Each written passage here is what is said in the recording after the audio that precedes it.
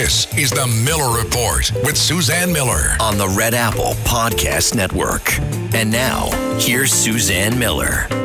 Welcome to the Miller Report. I'm Suzanne Miller. The Miller Report is a weekly podcast sponsored by WABC.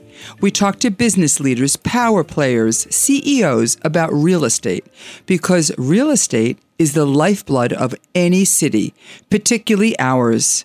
Today I have a guest that I think all of you will be interested in hearing from. He is an owner of the New York City-based supermarket, Morton Williams, who employs 1,200 people. His focus includes managing relationships with landlords, banks, unions, and technology. He has also been the deputy mayor of Westport, Connecticut. That's like my favorite town. Westport's my favorite. And is an alumni at Columbia University. Welcome, Avi Kaner, to the Miller Report. Thank you, Suzanne. Thank you for having me. Oh, it's my pleasure. I was saying earlier that you've done a lot of these. This isn't your first go around. One or two. And maybe you can move to Westport as well. So we can make that the New Hamptons. Oh, I would like that. Avi, you've had such an extensive background in business and politics. It's really great. And you've been a great friend. And thank you for coming here. I know you co-led numerous trips to Israel. I'm Jewish, and are actively developing relationships with the Gulf states and North Africa. You are the co-founder and principal of the Samuel Foundation. Tell us, what is that? Samuel Foundation is an organization fostering relationships between the Jewish people, the state of Israel, and the Arab countries that surround Israel. And it's all about creating trust and loyalty in future relationships. And it's going very well. As you've seen, the Abraham Accords have been announced between Bahrain, United Arab Emirates, Morocco, and Israel.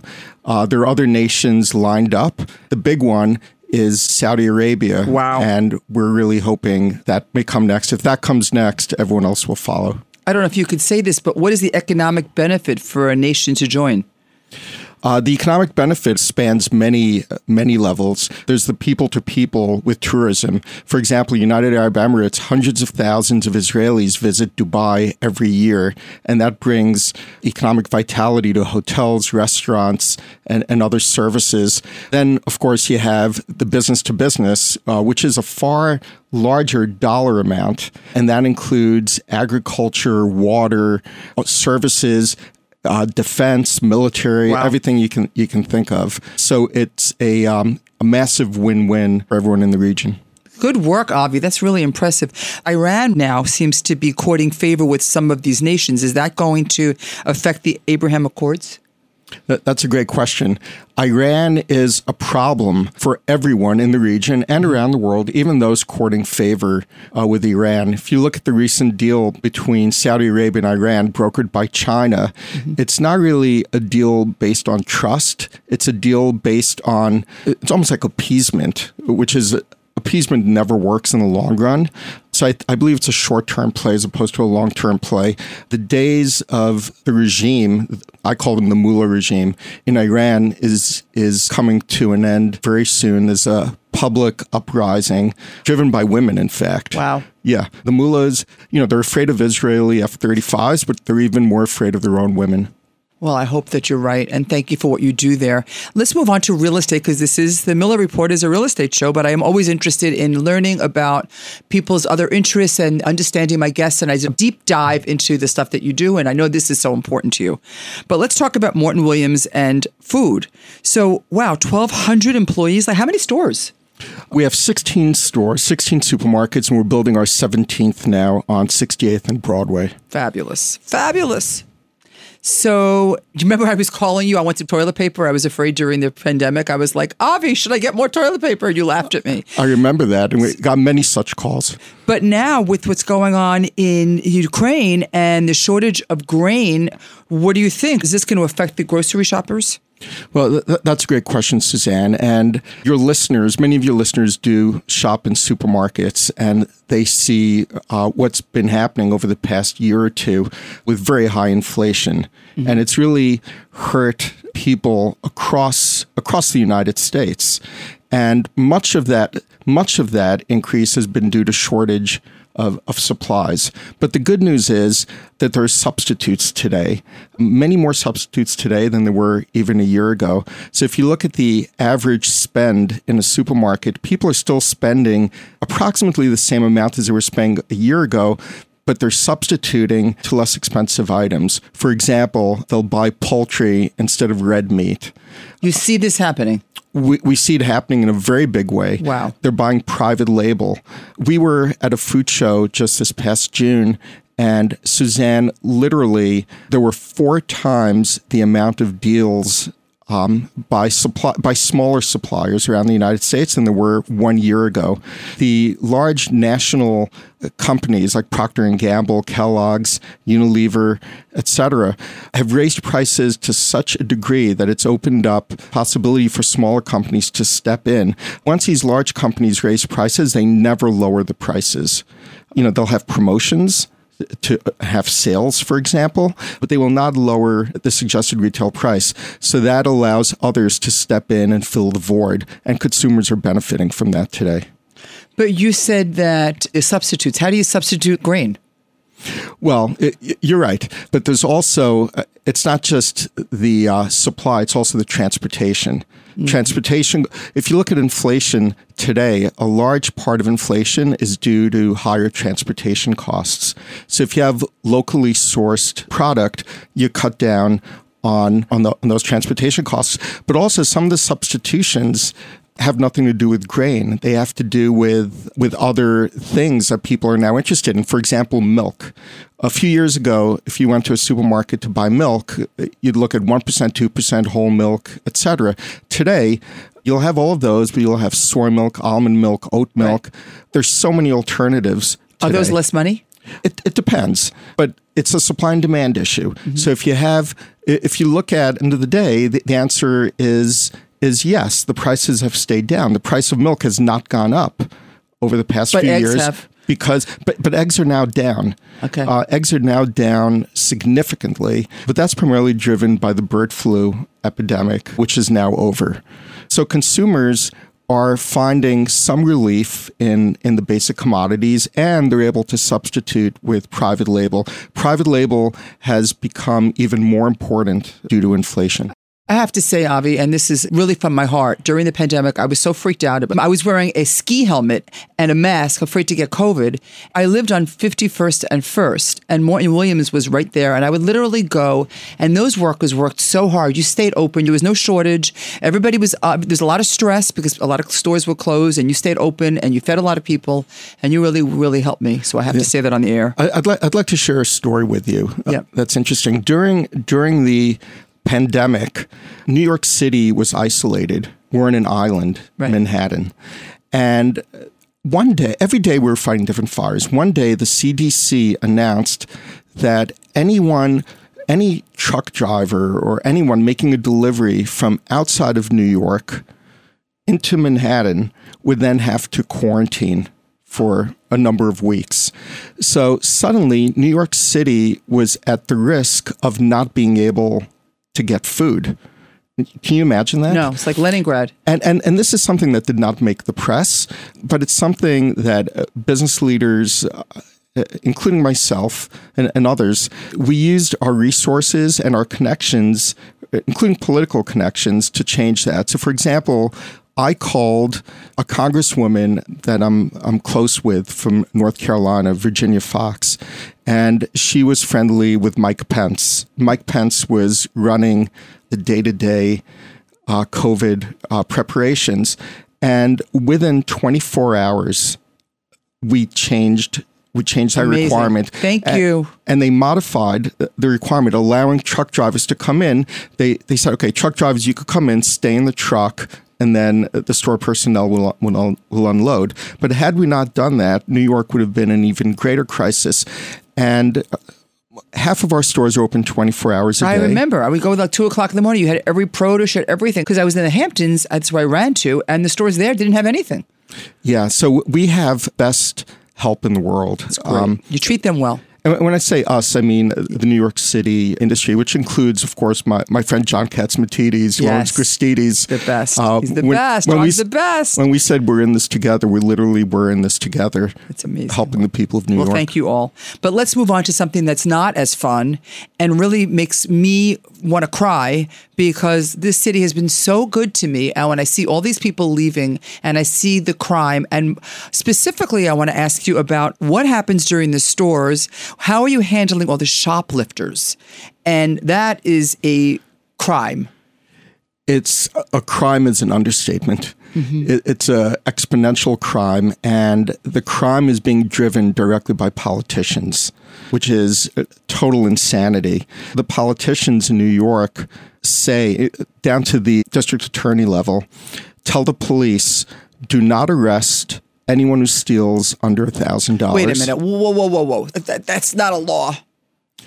They say, do not arrest them because we will not prosecute them. So therefore, police will not arrest you. So if you like that new Chanel, I don't know if you could buy a Chanel pocketbook for less than $1,000. No. Okay, but perhaps like a very small Gucci. You walk into a store, you steal it. If it's less than $1,000, you will not get arrested. Now, when you think about the supermarket industry, it's far, far worse. Supermarket industry, people come in with bags. They go to the meat department, for example. As we said before, red meat's very expensive. They'll empty out our entire red meat department, and it'll be less than $1,000, might be $700-800. And you can't do anything? We can't do anything. They'll take it, they'll sell it uptown to an organized crime syndicate that then distributes it. So this is the new New York, and it's awful. Last year, we had to hire more security guards, including off-duty New York City police officers. What is the security guard going to do if it's illegal for them to steal up to $1,000? Yeah, security guard, basically just a deterrent, but it's a very expensive deterrent. So last year, for example, we spent an extra $1 million on security, which did very little. If you look at a typical New York City supermarket, say it has a dozen aisles, you can't have 12 security guards, one in each aisle, seeing what people are doing. And to add insult to injury, Suzanne, you would think, use technology, use cameras. New York City now wants to make it illegal to use cameras to stop thieves because it discriminates against minorities. Okay, I can't close my jaw. And what is the security guards even doing if they can't prosecute? Security guards simply a deterrent. So the thieves see that there's a security guard there, and they decide to go to another store. We've had situations where our employees have been injured by thieves. We have many of the thieves return. They do it over and over again. You're saying I could walk in right now in my nice white suit. I could just take a bag up to $999 and you won't do anything? We cannot do anything. The police will not even come to arrest you. So why would anybody pay for anything? New Yorkers are honest, good people.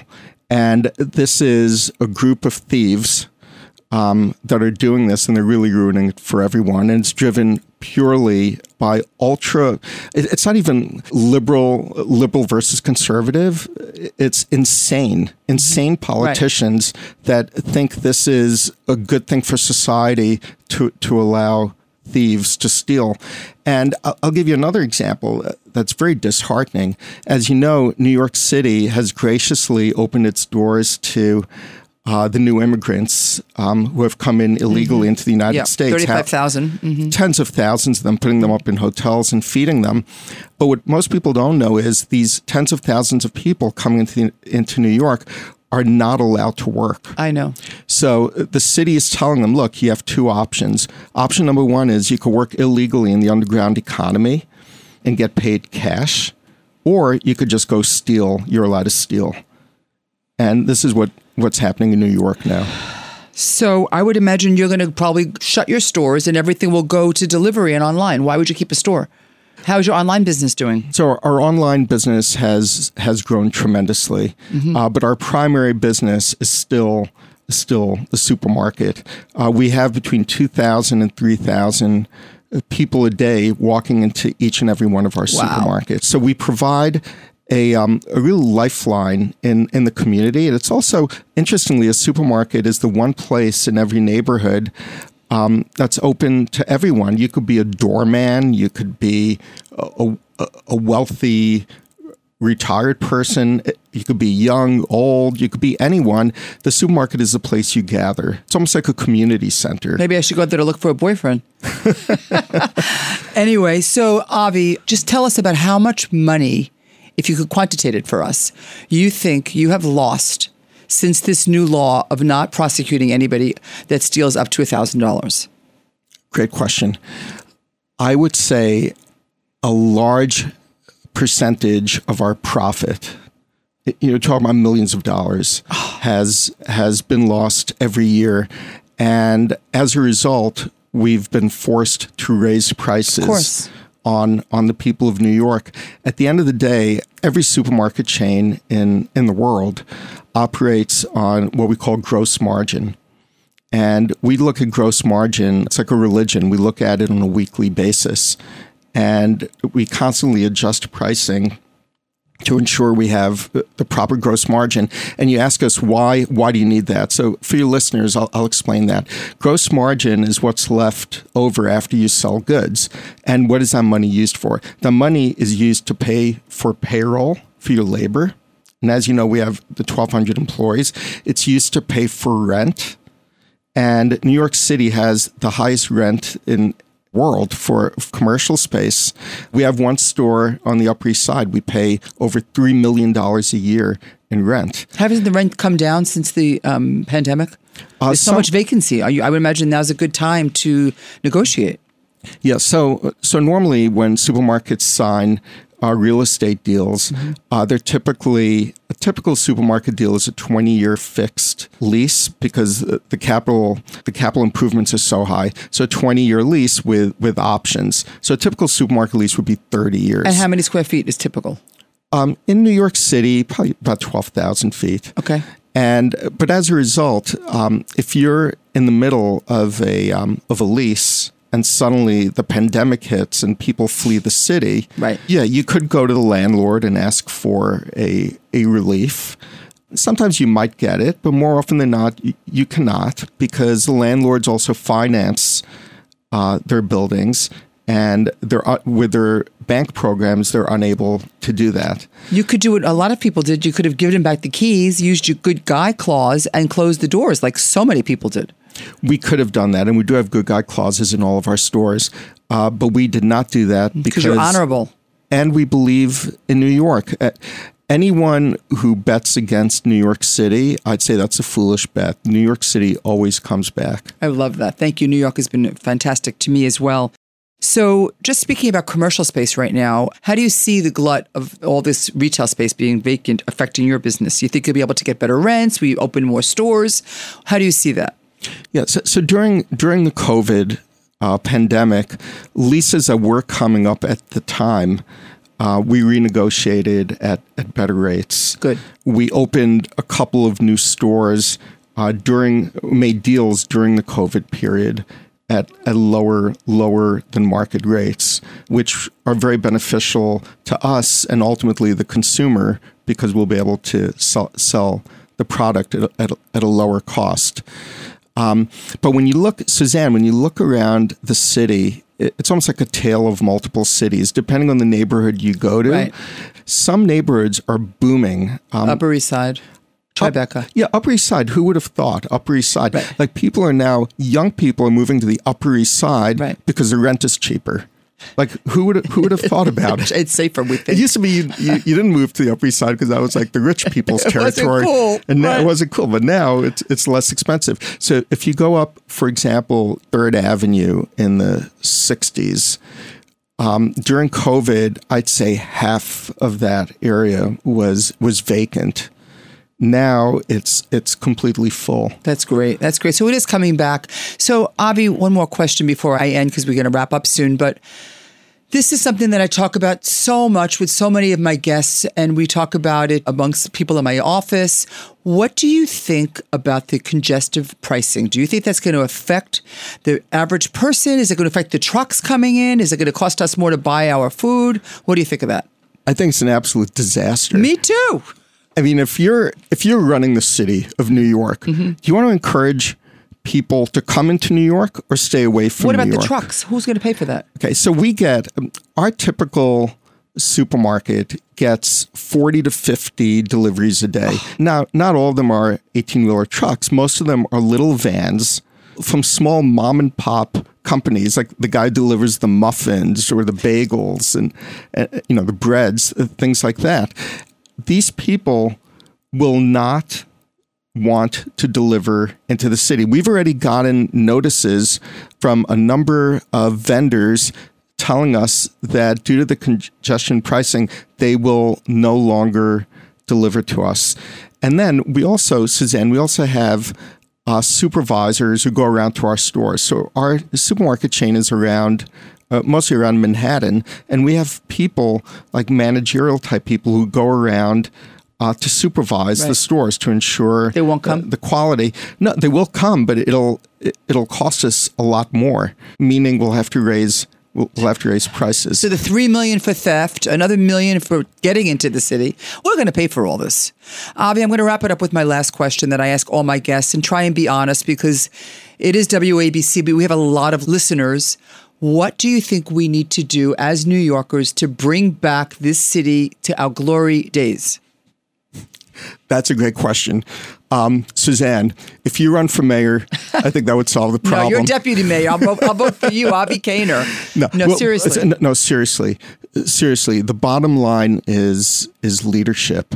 The same way New York has turned so negative in such a short period of time, it can turn positive in a very short period of time with good leadership. I know Eric Adams, he's a great guy, but he's inhibited by these crazy laws, like city council saying you can't use cameras to stop thieves because it discriminates against minorities. It's got to go viral. Where you have the district attorney saying, telling the police, you're not allowed to arrest anyone stealing less than $1,000.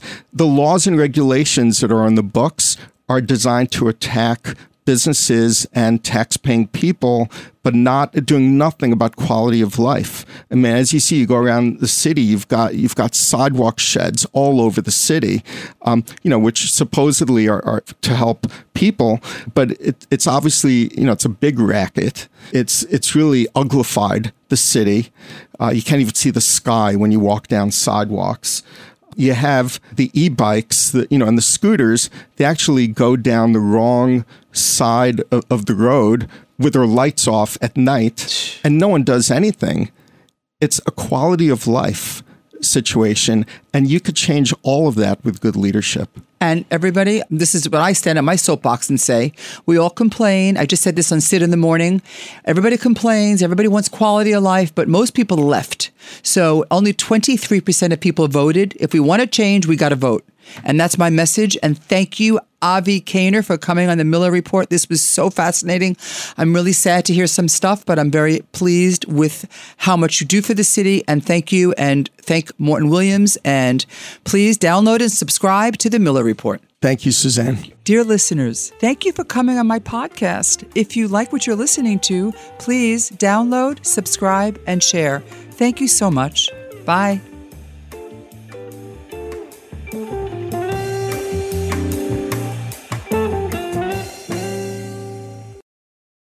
This is Greg Kelly for Priority Gold. What does it mean to be America's precious metals dealer? It means that you're in touch with the hearts and minds of those who love this country, value our freedom, and want to protect the future. Priority Gold is that precious metals dealer. They've helped thousands of Americans back their retirement with solid gold and silver. Call Priority Gold at 888-506-6439. Receive free shipping, free storage, a free investment guide, and one of the best purchase experiences in the industry. Call now or go to PriorityGold.com.